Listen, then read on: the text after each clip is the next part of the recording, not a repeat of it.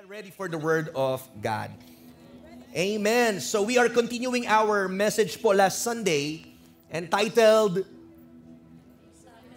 Enduring Suffering. At gaya nga po na sabi ko, itutuloy po natin yung other half this morning. So i-refresh po natin yung power verse natin. And starting in verse 8 ng 2 Timothy po, chapter 2. Ready na po ba tayo? Amen. Sabi po dito, verse 8, always remember that Jesus Christ, a descendant of King David, was raised from the dead. This is the good news I preach. And because I preach this good news, I am what? Ano sabi ni Paul? I am suffering and have been chained like a criminal, but the word of God cannot be chained. Hallelujah. Can somebody shout a big amen to that?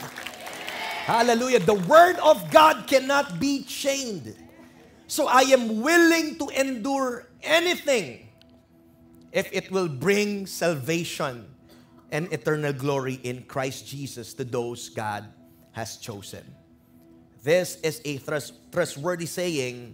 If we die with Him, we will also live with Him.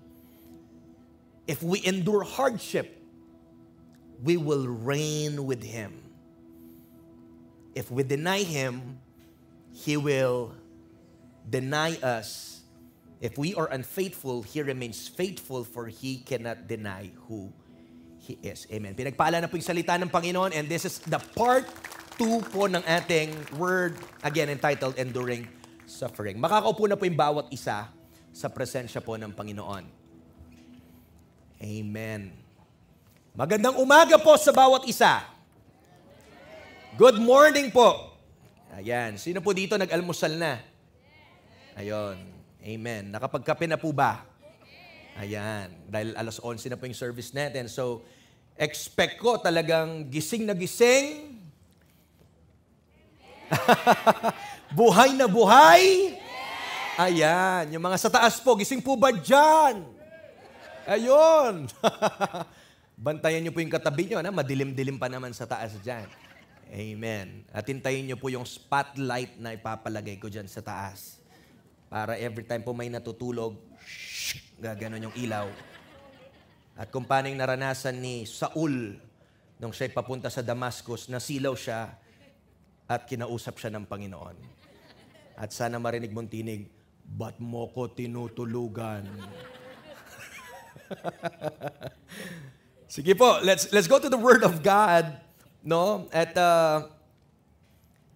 sabi po natin last Sunday that from start to finish ay yung call po ng Panginoon sa atin is a call to endure hardship and suffering because of the gospel. Maniwala po tayo o hindi, suffering is part of our calling as Christ's follower.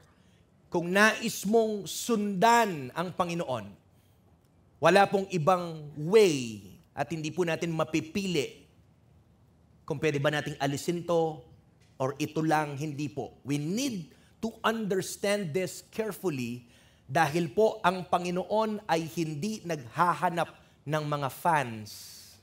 Amen. Pwedeng maging fans lang tayo eh. Katulad po ng panahon ni Jesus, marami siyang fans. Kahit saan siya pumunta, yung mga tao, yung crowd, nakikiano lang po yung mga yon, nakikitingin-tingin, inaabangan yung miracle na gagawin ni Jesus. Pero yung totoo, hanggang doon lang po sila. Yung iba rin po doon sa crowd, honestly, ay after lang po sa pagkain. Kaya may mga kwento po sa Bible na may mga pinakain din po yung Panginoon. But I hope and pray na yung pagpunta po natin dito every Sunday ay hindi po pagpapakita na tayo po ay mga fans lang, but we are indeed followers of Jesus Christ. Amen. And to back this up, ito pong sinasabi ko na yung calling natin bilang tagasunod ni Kristo ay tayo po ay mag-suffer din. I will show you some verses, no, para po mapakita sa inyo na hindi po ito gawa-gawa lamang. Mark 8:34-35, Makita niyo po dyan sa verse, then, calling the crowd to join his disciples, he said, if any of you wants to be my follower, if any of you wants to be my follower, you must give up your own way. Hello?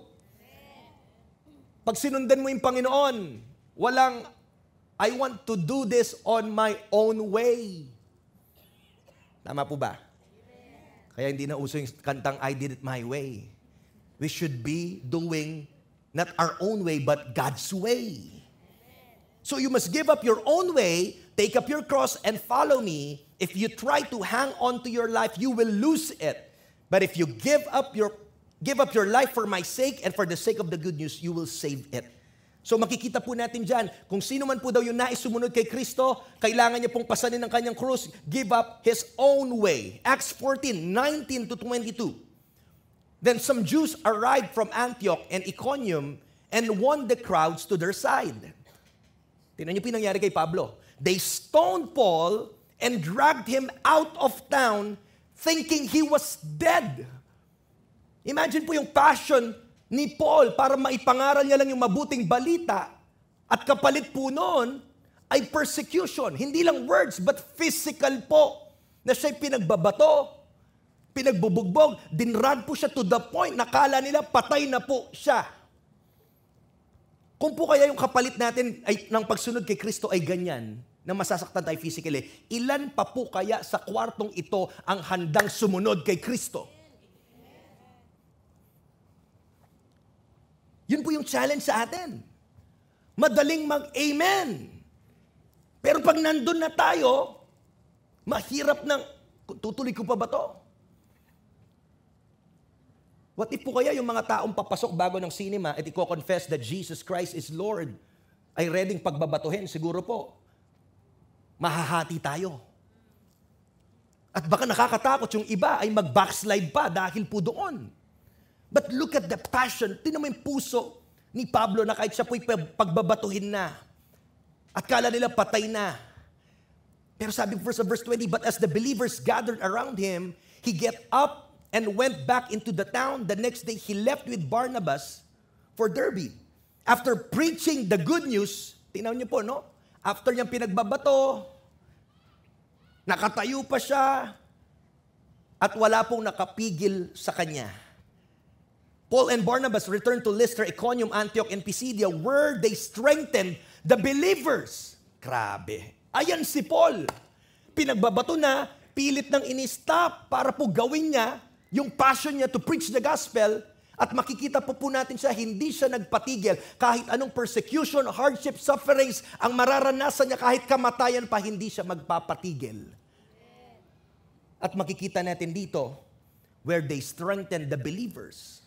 They encourage them to continue in the faith, reminding them that we must suffer many hardships to enter the kingdom of God. Wow! Ilan mga Kristiyano nakikita natin ganito, nahihirapan na, ine-encourage pa yung iba. Umiiyak na, nananalangin pa na sila ay hindi bumitaw, ay sila ay hindi ma-shaken, na sila hindi mag-backslide, na sila ay magpatuloy. How many Christians ang katulad ni Paul na makikita natin sa panahon po natin ngayon? Hello? Romans 8:16-18, for His Spirit joins with our spirit. Sulat niyo po yung mga verses na yan. Kung pwede niyo pong picturean, come on. Mag-engage po tayo. And since we are His children, we are His heirs. In fact, together with Christ, we are heirs of God's glory. But if we are to share His glory, makinig, we must also share His suffering.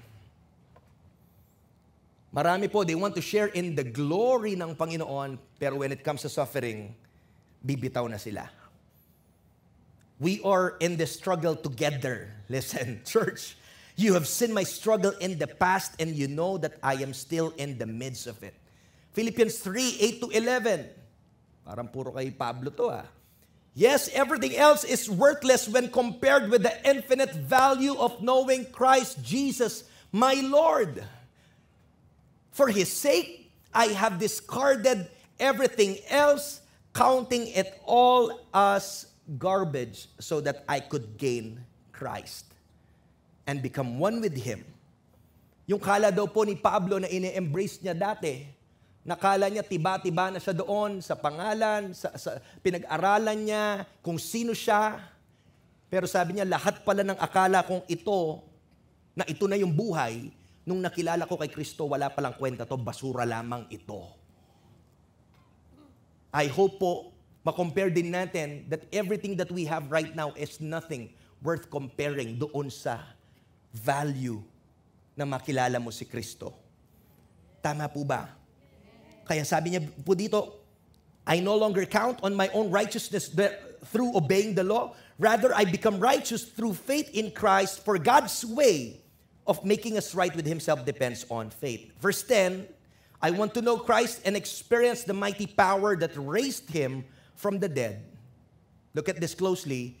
I want to suffer with Him, sharing in His death, so that one way or another I will experience the resurrection from the dead. And last verse, 1 Peter chapter 2, 21. For God called you to do good, even if it means suffering. Just as Christ suffered for you. Listen, He is your example, and you must follow His steps. Maging handa po tayo. Ano pong ibig sabihin ng mga verses po na ito? I think, pwede ko pong sabihin ngayong umaga that this is a biblical truth that the more earnest we become about being the salt and light of the world, the more na ready po tayo na abutin yung mga unreachable through the gospel. The more na ready po tayong i-expose natin yung gawa ng kasamaan and to lose the bonds of sin and Satan, the more that we will suffer. Sabi ko po last Sunday, yung call ng Panginoon sa atin ay hindi po call para mamasyal lang tayo, magpakasarap sa buhay. Hello? Hello? Tinawag ka ng Panginoon, hindi para magpakayaman dito sa lupa. Gusto kong, I want to make that clear. Come on. Kasi maraming Kristiyano yung hanap na ng prosperity, nandito sa lupa, saktong Jesus lang, pang weekend lang. Then the rest, sarili ko na. Kapatid, hindi mo naiintindihan yung gospel. Hindi mo naiintindihan yung pinapagawa ng Panginoon. Hello? Hello? Gustuhin mo or hindi, darating yung suffering. And that's why this is very important. We are preaching this, listen church, to prepare you. Kasi gustuhin mo or hindi, darating yung suffering. At ayaw natin na pag dumaan yung suffering, mayugyug ka, mawala ka. Dumaan yung suffering, mayugyug ka, magbabackslide ka, titigil ka na. Ito po yung purpose natin. Dapat po handa po tayo. Sa biyaya lang po ng Panginoon na tayo po yung nakakatayo. At last Sunday po, nagbigay po tayo ng first 3 na puntos po dito on how to faithfully endure suffering. Mabilisan po. Pag-usapan natin itong mga bagay na to. Number 1, paano po daw tayo makakapag-endure ng suffering? Number 1, remember Jesus Christ. At sabi po natin, anong aspeto ni Jesus yung dapat alalahanin natin? The first thing is we must remember that Jesus Christ rose from the dead. Yung kanyang muling pagkabuhay ay isa pong pagpapatutuo na siya ay Diyos. At kung siya ay Diyos na muling nabuhay, at sabi natin last Sunday, He was the first fruits of the resurrection. Ngayon, kung paano siyang nabuhay muli, tayo din po, meron tayong assurance na tayo po ay bubuhayin din kasama ni Kristo. Hindi lang po siya Diyos. Sinabi din po natin, pangalawa, we must remember that Jesus Christ is a descendant of David. Siya po ay galing sa angkan ni David. At ano na naman po yung epekto nito, Pastor? Ito po yung pagpapatunay si Jesus ay hindi lang po naging Diyos at siya din ay tao. So sabi natin last Sunday na pag tayo ay dadaan po doon sa suffering, praise God, yung Diyos natin naging tao, kaya kanyang intindihin. Alam niya yung pain, alam niya yung luha mo, alam niya yung pinagdadaanan mo kasi bago mo padaanan yan, pinagdaanan na niya. Number 2 po, pinag-usapan natin that remember that the Word of God cannot be chained. Dahil po doon sa pagkakakulong ni Apostol Pablo, mas lalong napalagana po yung gospel that even yung mga nagpapalitan po ng mga Roman guards ay nakakilala dahil sabi niya, kahit ginawa nila akong mukhang kriminal at ako'y nakakadena, pero praise God, ang salita ng Panginoon ay hindi pwedeng kadenahan. Ang salita ng Panginoon ay napaka-powerful at ito ay gagalaw pa rin and it will surely serve His purpose. Tama po ba? Kaya po si Paul, he could endure confidently because even his suffering was a witness of the truth of the gospel. That his gospel was unchained. And number 3, bakit nagpapatuloy si Apostol Pablo kahit sinulat niya na nasa kulungan siya? Dahil inaalala niya po, number 3, remember the lost. Alalahanin po natin yung mga tao na maisasama pa po sa pamilya ng Panginoon. Naniniwala ako po, merong mga inaalaw yung Panginoon na sa pamamagitan mo ay may mga taong mawiwin ka na hindi ko kayang invite, hindi ko kayang sharean, sa'yo lamang. May mga sphere of influence ka, circle ka, naniniwala ako, bawat isa po sa atin. May mga maaabot tayo na hindi maaabot ng iba.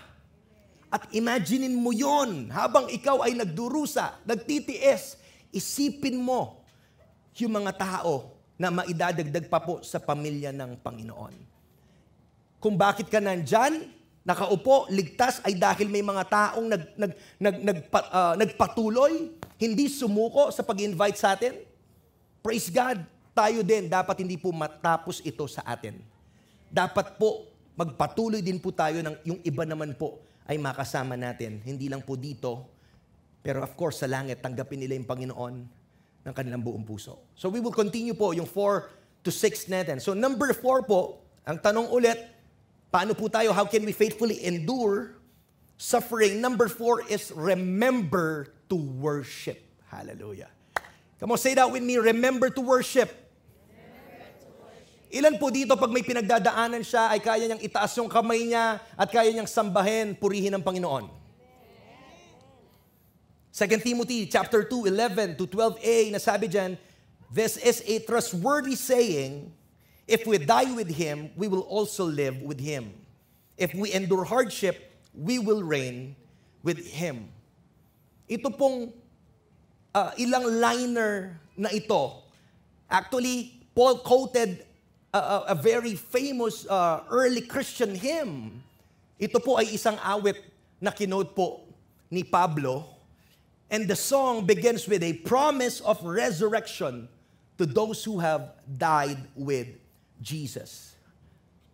At kung titingnan po natin yung Bible na sinasabi dyan ni Pablo, if we die with Him, we will also live with Him. The Bible speaks of dying with Jesus at least 2 ways. Yung una po na dying na sinasabi ng Bible ay yung illustration po ng baptism. Gising pa po ba tayo? Yes. Romans 6:3-5. Or have you forgotten that when we were joined with Christ Jesus in baptism, we joined Him in His death? For we died, were buried with Him, with Christ by baptism. And just as Christ was raised from the dead by the glorious power of the Father, now we also may live new lives. Come on, say that with me, new lives. Since we have been united with Him in His death, we will also be raised to life as He was.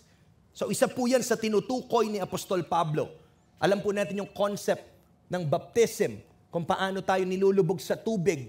No? At nung tayo po ay nilubog sa tubig, ito po yung nagre-represent ng ating lumang buhay na naiwan na po dun sa ilalim. At nung inangat tayo, ito po'y bagong creation na. Tama po ba? Nandyan po ba tayo? So yun po yung gustong illustrate ni Pablo dito, pero hindi lang po about sa baptism, because the other way that the Bible speaks of dying with Jesus is of course in the sense of martyrdom. Yung sinasabi niya po ni Pablo din po dito, ay handa siyang mamatay. Alam niyo po ba si Pablo hindi siya takot sa kamatayan? May mga sulat siya na nagpapatunay na natutorn na siya. Dahil sa persecution at suffering dito sa lupa, gusto niya nang makasama yung Panginoon. Kaya hindi po siya takot mamatay. When we say martyrdom, alam mo yun po yung kabayaran. That's the ultimate prize for following Jesus. Ang tanong, tayo po ba, hanggang saan ka willing para lang masunod mo si Kristo? Paano pag hindi na komportable? Paano kung mahirap na? Paano kung masakit na? Minsan madaling sumimba, madaling pumunta sa church, madaling mag-commit when everything is okay. Pero pag may time na umiiyak ka na, di ka na makatulog at di mo na alam yung gagawin mo, saan ka pupulutin? Naka-anchor pa rin po ba yung pananampalataya natin sa Panginoon? Probably, ito rin po yung idea ni Paul nung sinabi niyang, if we die with Him, sabi niya, hindi pa talaga tayo patay dahil we will live with Him. Knowing na ito po ay sinulat niya that He is awaiting para po sa kanyang sariling execution by the Roman government. So ang tanong po dito, how can we worship God in the midst of our trials? Sabi ko nga po sa inyo, marami po sa atin, ito po, I believe this is a now word. Lahat po tayo may pinagdadaanan. Galing ka, kakatapos mo lang, or papunta ka pa lang dyan, hindi mo alam kailan tatama yan, kaya dapat ready ka anytime. Hello? Ang tanong, paano tayo makakapag-worship sa gitna ng pagsubok? Ito po yung alalahanan natin. We must remember God's purpose in our trials. Para po tayo'y makapagpuri, kailangan po malaman natin, ano ba yung purpose ng Panginoon sa mga pinagdadaanan natin yan? Ano po sabi ng Romans 8:28? And we know that God causes everything to work together for the good of those who love God and are called according to His purpose for them. Yan po yung biyaya ng Panginoon sa atin. He works, what? Altogether, kahit yung pangit, yung mapait, yung masaklap na nangyari sa'yo, yung Panginoon kaya niya pong pagandahin ito. Sino po dito may pangit na nakaraan? Ako lang po ba? Yung katabi mo, tanungin mo anong sikreto mo, sabihin mo. Mukhang okay naman yung past niya, yung dati niyang buhay. Sino po dito may pangit na kwento? Can I see hands? Come on. Pero ngayon, sino po magsasabi sa biyaya ng Panginoon? Come on, iniba niya po yung kwentong yan. Hinugasan ka niya, pinatawad ka niya. He works everything for our good. Yung sekreto po dyan, to those who love God. Kaya importante po, yung pinakamataas na commandment sa atin ay mahalin natin ang Diyos ng buong puso, kaluluwa, kalakasan. James 1 verse 2, Dear brothers and sisters, when troubles of any kind come your way, consider it an opportunity for great joy. Come on! Pastor, grabe itong si James. Nababaliw na ba yan? May pinagdadaanan, pero sabi niya, kunin mo to as opportunity for great joy. Sino mo dito po may pinagdadaanan, nakangiti pa rin? Yung nakaganyan pa rin siya. At tinitingnan niya yung problema, sabi niya, bring it on. Ay, iba pala yun. Super Saiyan na pala yun. Tama? Sabi niya, again, pag ikaw ay dumadaan sa iba't ibang klase ng pagsubok, consider it as an opportunity for great joy. Alam niyo po yung kaibahan natin sa mga taong wala sa Diyos, iba tayo mag-isip. Iba mo nakikita yung mga bagay. Kahit mapait, kahit pangit yan, alam mo na ang Diyos ay in control. Alam mo na hindi kanya iniiwan kailanman. Alam mo that He is what? He is doing something sa'yo. Like this next verse na sabi niya dyan, Romans 5 verse 3, we can rejoice too when we run into problems and trials. Bakit? For we know that they help us develop endurance. The Christian life is not a 100-meter dash. Hindi yan pabilisan. Kung 100-meter dash lang to, nag-practice na tayong lahat para paano bumilis.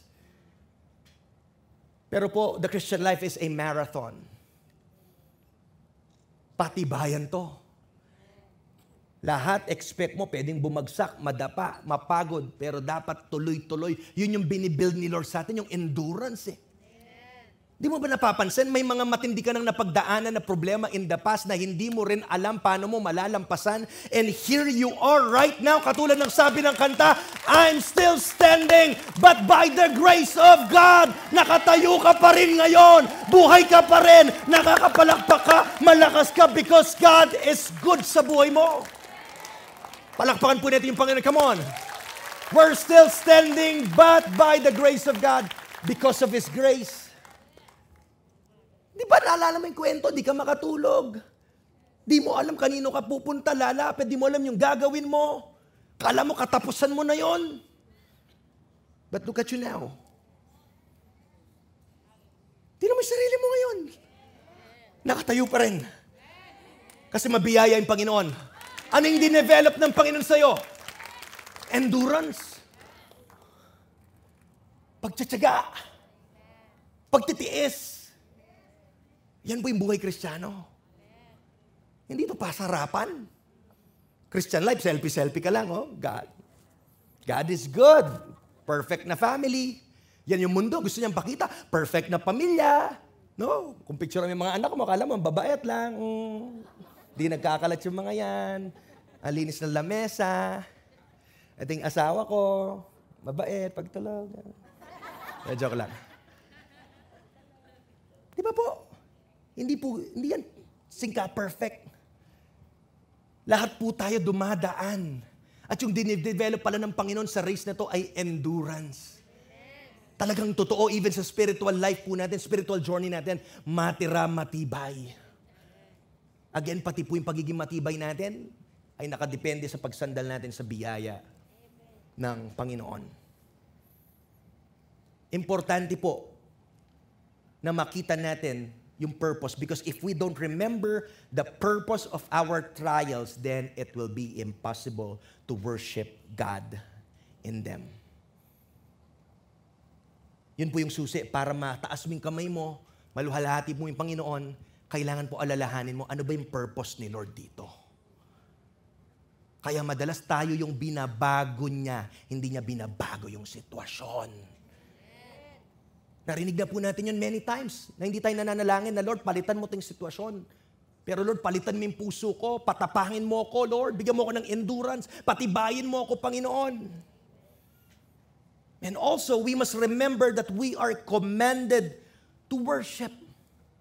Tingnan mo yung katabi mo, sabihin mo, you are commanded to worship. Sige, tapikin mo, natutulog na natin iba. Come on, sa kaliwa, sa kanan, sabihin mo, you are commanded to worship. Hallelujah. I love this verse in 1 Thessalonians 5:16 to 18. Are you ready, church? Salamat po sa tatlo. Amen. Are you ready, church? Yes. Sabi dito, always be joyful. May katabi mo, nakangiti ba? Mahina. Alam mo, pag nakuha mo itong revelasyon ng verse na to, in-apply mo sa buhay mo, matindi. Come on, hallelujah.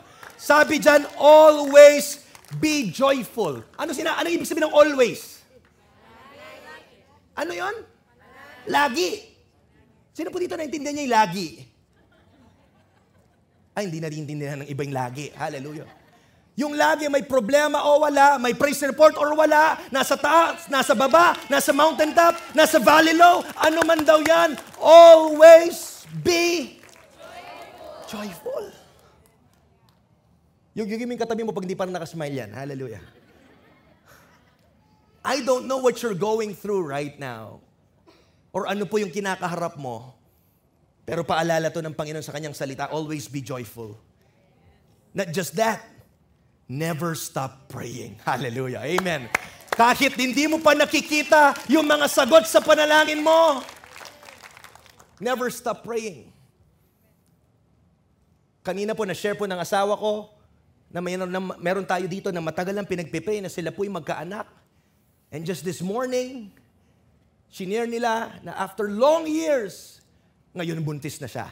Hindi po ba mabuti yung Panginoon yan? Huwag kang titigil manalangin, kapatid. Hello? Ano man yan? Mukha maka-imposible. Gaano man kalaki yung bundok na yan, huwag kang tumigil manalangin. Ano pa po sabi dyan? Be thankful in all circumstances. Be thankful. For this is God's will for you who belong to Christ Jesus. Nandiyan po ba yung Tagalog niyan? I'm not sure kung kanina binasa ko sa Tagalog yan sa Kapas, pero I don't know kung nandiyan po yung Tagalog. Kinukuha pa po sa Kapas. Amen.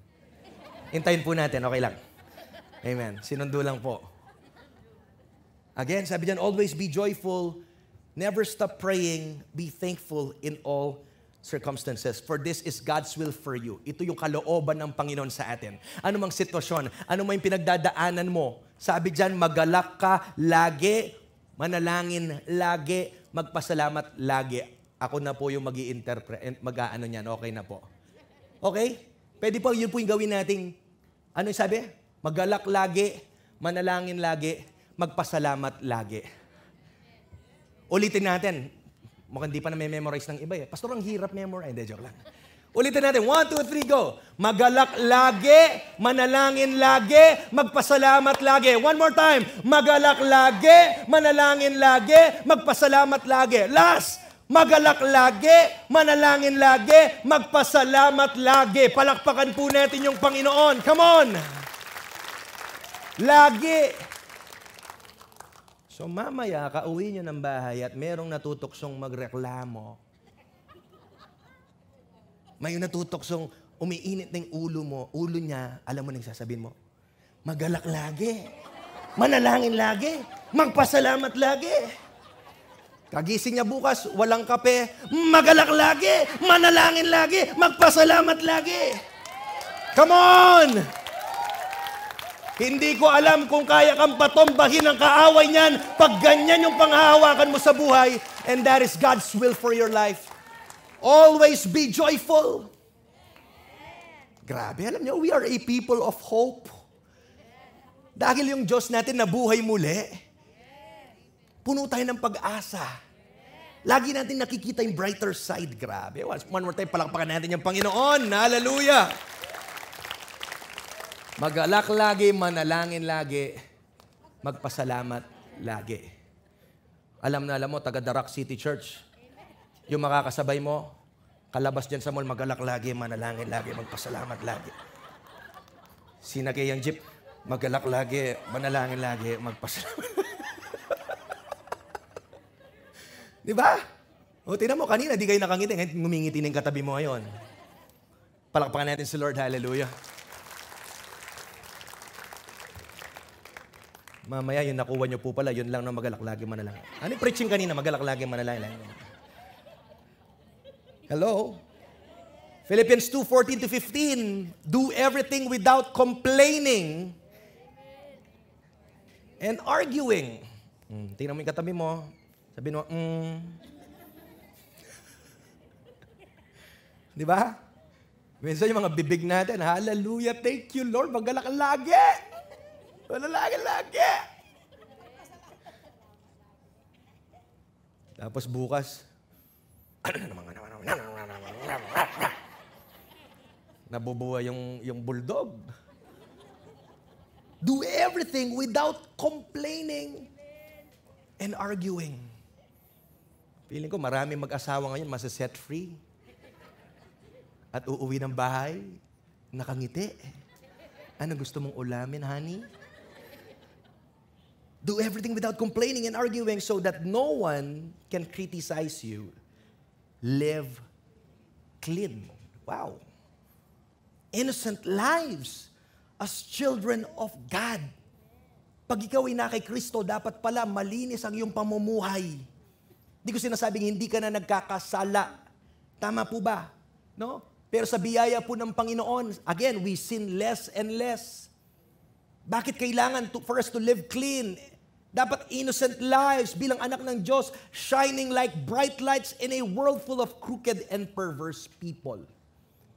Gusto po ng Panginoon magningning ang kanyang kaluwalhatian sa pamamagitan ng mga buhay na yan. Tama po ba? Hindi kaya bakit padilim ng padilim yung mundo? Dahil din walang mga Kristiyanong nagliliwanag yung buhay na nagiging example. Hello? Gising pa po ba tayo? So kung bawat sitwasyon po ay ginagamit ng Diyos para sa ikabubuti natin, then kailangan po nating i-acknowledge yung ginagawa niya, pagtiwalaan po natin siya, at purihin po natin siya. Here's my question for you, church. Do you sing praises in your trials or do you complain? Kayo na po yung sumagot niyan. Ikaw ba ay nagpupuri o nagrereklamo? Worship is an important discipline needed for us to endure suffering. Number 5, for us to faithfully endure suffering, remember to worship. Number 5 is remember God's reward. Amen. Hallelujah. Balikan po natin yung verse kanina. Sabi ko nga po, it's an old Christian hymn. Ito pong last 3 verses pong ito. Nasa verse 12, sabi dyan, ito pong reward ng Panginoon that if we endure hardship, we will reign with Him. So meron po palang naghihintay sa atin na reward. Hindi po totoo na walang kapupuntahan yung pagtsatsaga mo, pagtitiis mo dito sa mundo. Lalo na nagtitiis ka at ginagawa mo mabuti para kay Kristo. Hindi po totoong walang kapupuntahan yan. Dahil yung verse na yan ay nagpapatunay that if we endure hardship, we will reign with Him. So lahat po na nagsasuffer para kay Jesus, hindi lang po sila reregaluhan ng langit, but also with heavenly rewards. Amen. Sabi ng Matthew 5 verses 11 to 12, God blesses you when people mock you and persecute you and lie about you and say all sorts of evil things against you because you are my followers. Pinagpapala po pala ng Panginoon.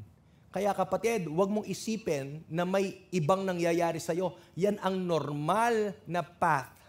Hallelujah. If I may say that, gagawin at gagawin ng mga tao yan sa mundo dahil nga tagasunod ka ni Kristo. Nandiyan po ba tayo? Na-preach na po natin yan sa James na sinasabi that don't you know that friendship with the world is enmity towards God? So hindi tayo nakikipagkaibigan sa mundo. But countercultural po yung ginagawa natin, no? Hindi po tayo sumasabay sa agos, but we go against the flow. Verse 12, be happy about it, be very glad, for a great reward, listen, come on, awaits you in heaven. And remember, the ancient prophets were persecuted in the same way. Nakikita niyo po yung pattern? No? Hindi naman tayo nag-iisa. Nababasa natin yan. Yun yung pinagdaanan nila. At makikita natin, lahat ng sumusunod kay Kristo, dyan po papunta.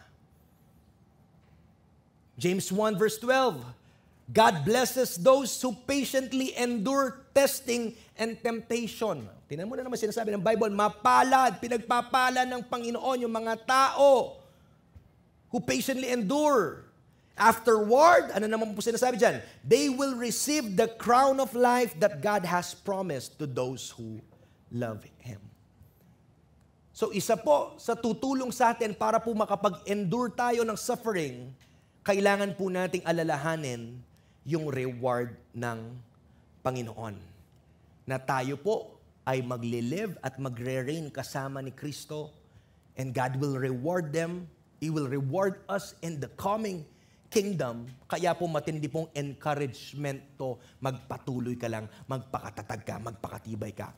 And lastly, number 6, sa 30 kantang yon, sa verse, sa Christian hymn pong yon, may encouragement, may reward, but also lastly, there is a warning. So for us to faithfully endure, remember God's judgment. Hello? Ano po, nasan yung judgment dyan, Pastor? Balikan po natin yung verse 12b to 30 na sabi dyan, if we deny Him, He will deny us. Yan po yung warning. Yan po yung judgment ng Panginoon sa mga tao na unfaithful. Makikita po natin dyan yung word na deny, to make to make it clear, the word deny po dyan sa verse is not a temporary denial. As in the case po ni Peter, alam po natin yung story ni Peter, nang ipapako na yung Panginoon sa cross, at nakita nila si Peter, at ano sabi nila, hindi ba kasama mo yun? Dininay niya si Jesus. Hindi ko kasama. Sabi niya, yun po ay what? Temporary na denial po ni Peter, but nakita natin na sa biyaya ng Panginoon, siya po ay na-restore. Gising pa po ba tayo dito? Yung deny po na sinasabi dyan, that if we deny Him, He will deny us. Ito po ay ultimate denial. Katulad po ng sa mga unbelievers or apostates like Judas na talagang dininay po yung Panginoon ng 30 shekels of silver. At itong mga taong to ay talagang, when I say ultimate denial, patuloy po yung pagde-deny sa kanilang salita at sa kanilang gawa. Yan din po yung sinasabi ng Bible na unpardonable sin, kasalanan, ang bigat nun kasalanan na hindi po pwedeng patawarin, ito po pala yung continuous rejection sa Panginoon. Continuous ibig sabihin, nangungusap yung Panginoon, ang dami niyang ginagamit na way sa kanyang salita, pero ang tao ay patuloy na nagre-reject at patuloy niya pong ginagawa ang nais niya. Yan po ang sinasabi ng Scripture na kung dininay mo yung Panginoon, dinadeny ka niya. And that verse resembles what Christ said dito sa Matthew 10:32-33 na sabi dyan, everyone who acknowledges me publicly here on earth, I will also acknowledge before my Father in heaven. But everyone who denies me here on earth, I will also deny before my Father in heaven. Similarly, Christ said in Mark 8:38, if anyone is ashamed of me and my message in these adulterous and sinful days, the Son of Man will be ashamed of that person when he returns in the glory of his Father with the holy angels. So nakita po natin yan para po tayo mag-endure. I hope po, bigyan tayo ng, alam mo yon, mayroon tayong puso ngayong umaga na bukas, na kahit gaano po kahirap, hindi natin i-deny ang Panginoon. Marami na pong mga martir ang namatay sa ngalan ni Jesus. That even to the last minute, last breath, sila po ay sinasabihan na i-deny si Kristo at hindi pa rin po nila dinedeny si Kristo. Kahit kapalit niyan ay pinupugutan sila ng ulo, sinusunog sila. Still, yung mga kwentong yan yung nagbibigay ng tapang sa atin na gawin natin ang pinapagawa ng Panginoon na tayo po ay maging tapat.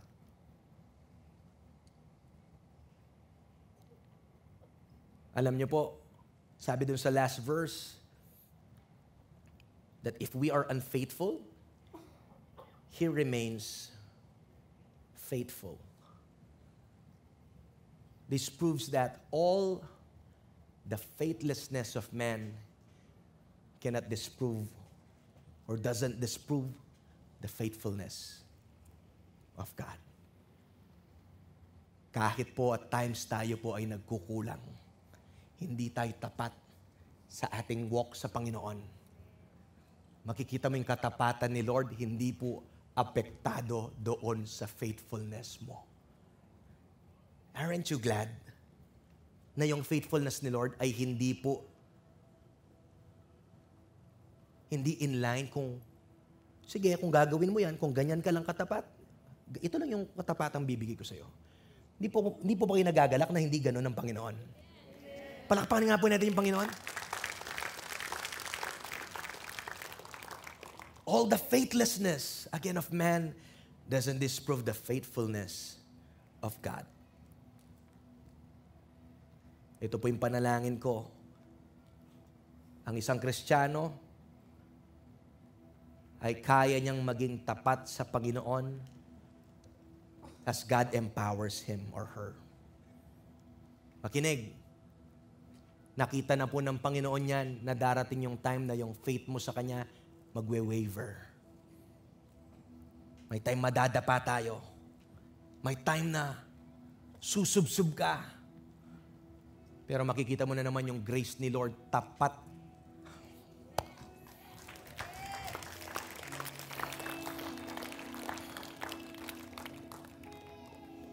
Makita mo yung sarili mo. That amidst of our faithlessness, still God is faithful. Na pag ikaw ay nadapa, tapat siya para iangat ka niya. At magpatuloy ka pa rin at tapusin mo yung takbuhin na pinrepare ng Panginoon. We can be like the prodigal son that when he came to his senses and saw his faithlessness and came home to the father who had been faithful to him the whole time. Yan yung Diyos na sinasamba natin. Kapatid, hindi ko alam kung ano yung relationship mo sa Panginoon. Maybe may nag-backslide dito. Maybe merong nagtampo sa Panginoon dito. Pero hinihintay ka lang ni Lord, bumalik ka sa Kanya. Hindi siya nagbago. Tapat siya. Simula noon, ngayon, at magpakailanman. Sige po, palakpakan po natin si Lord.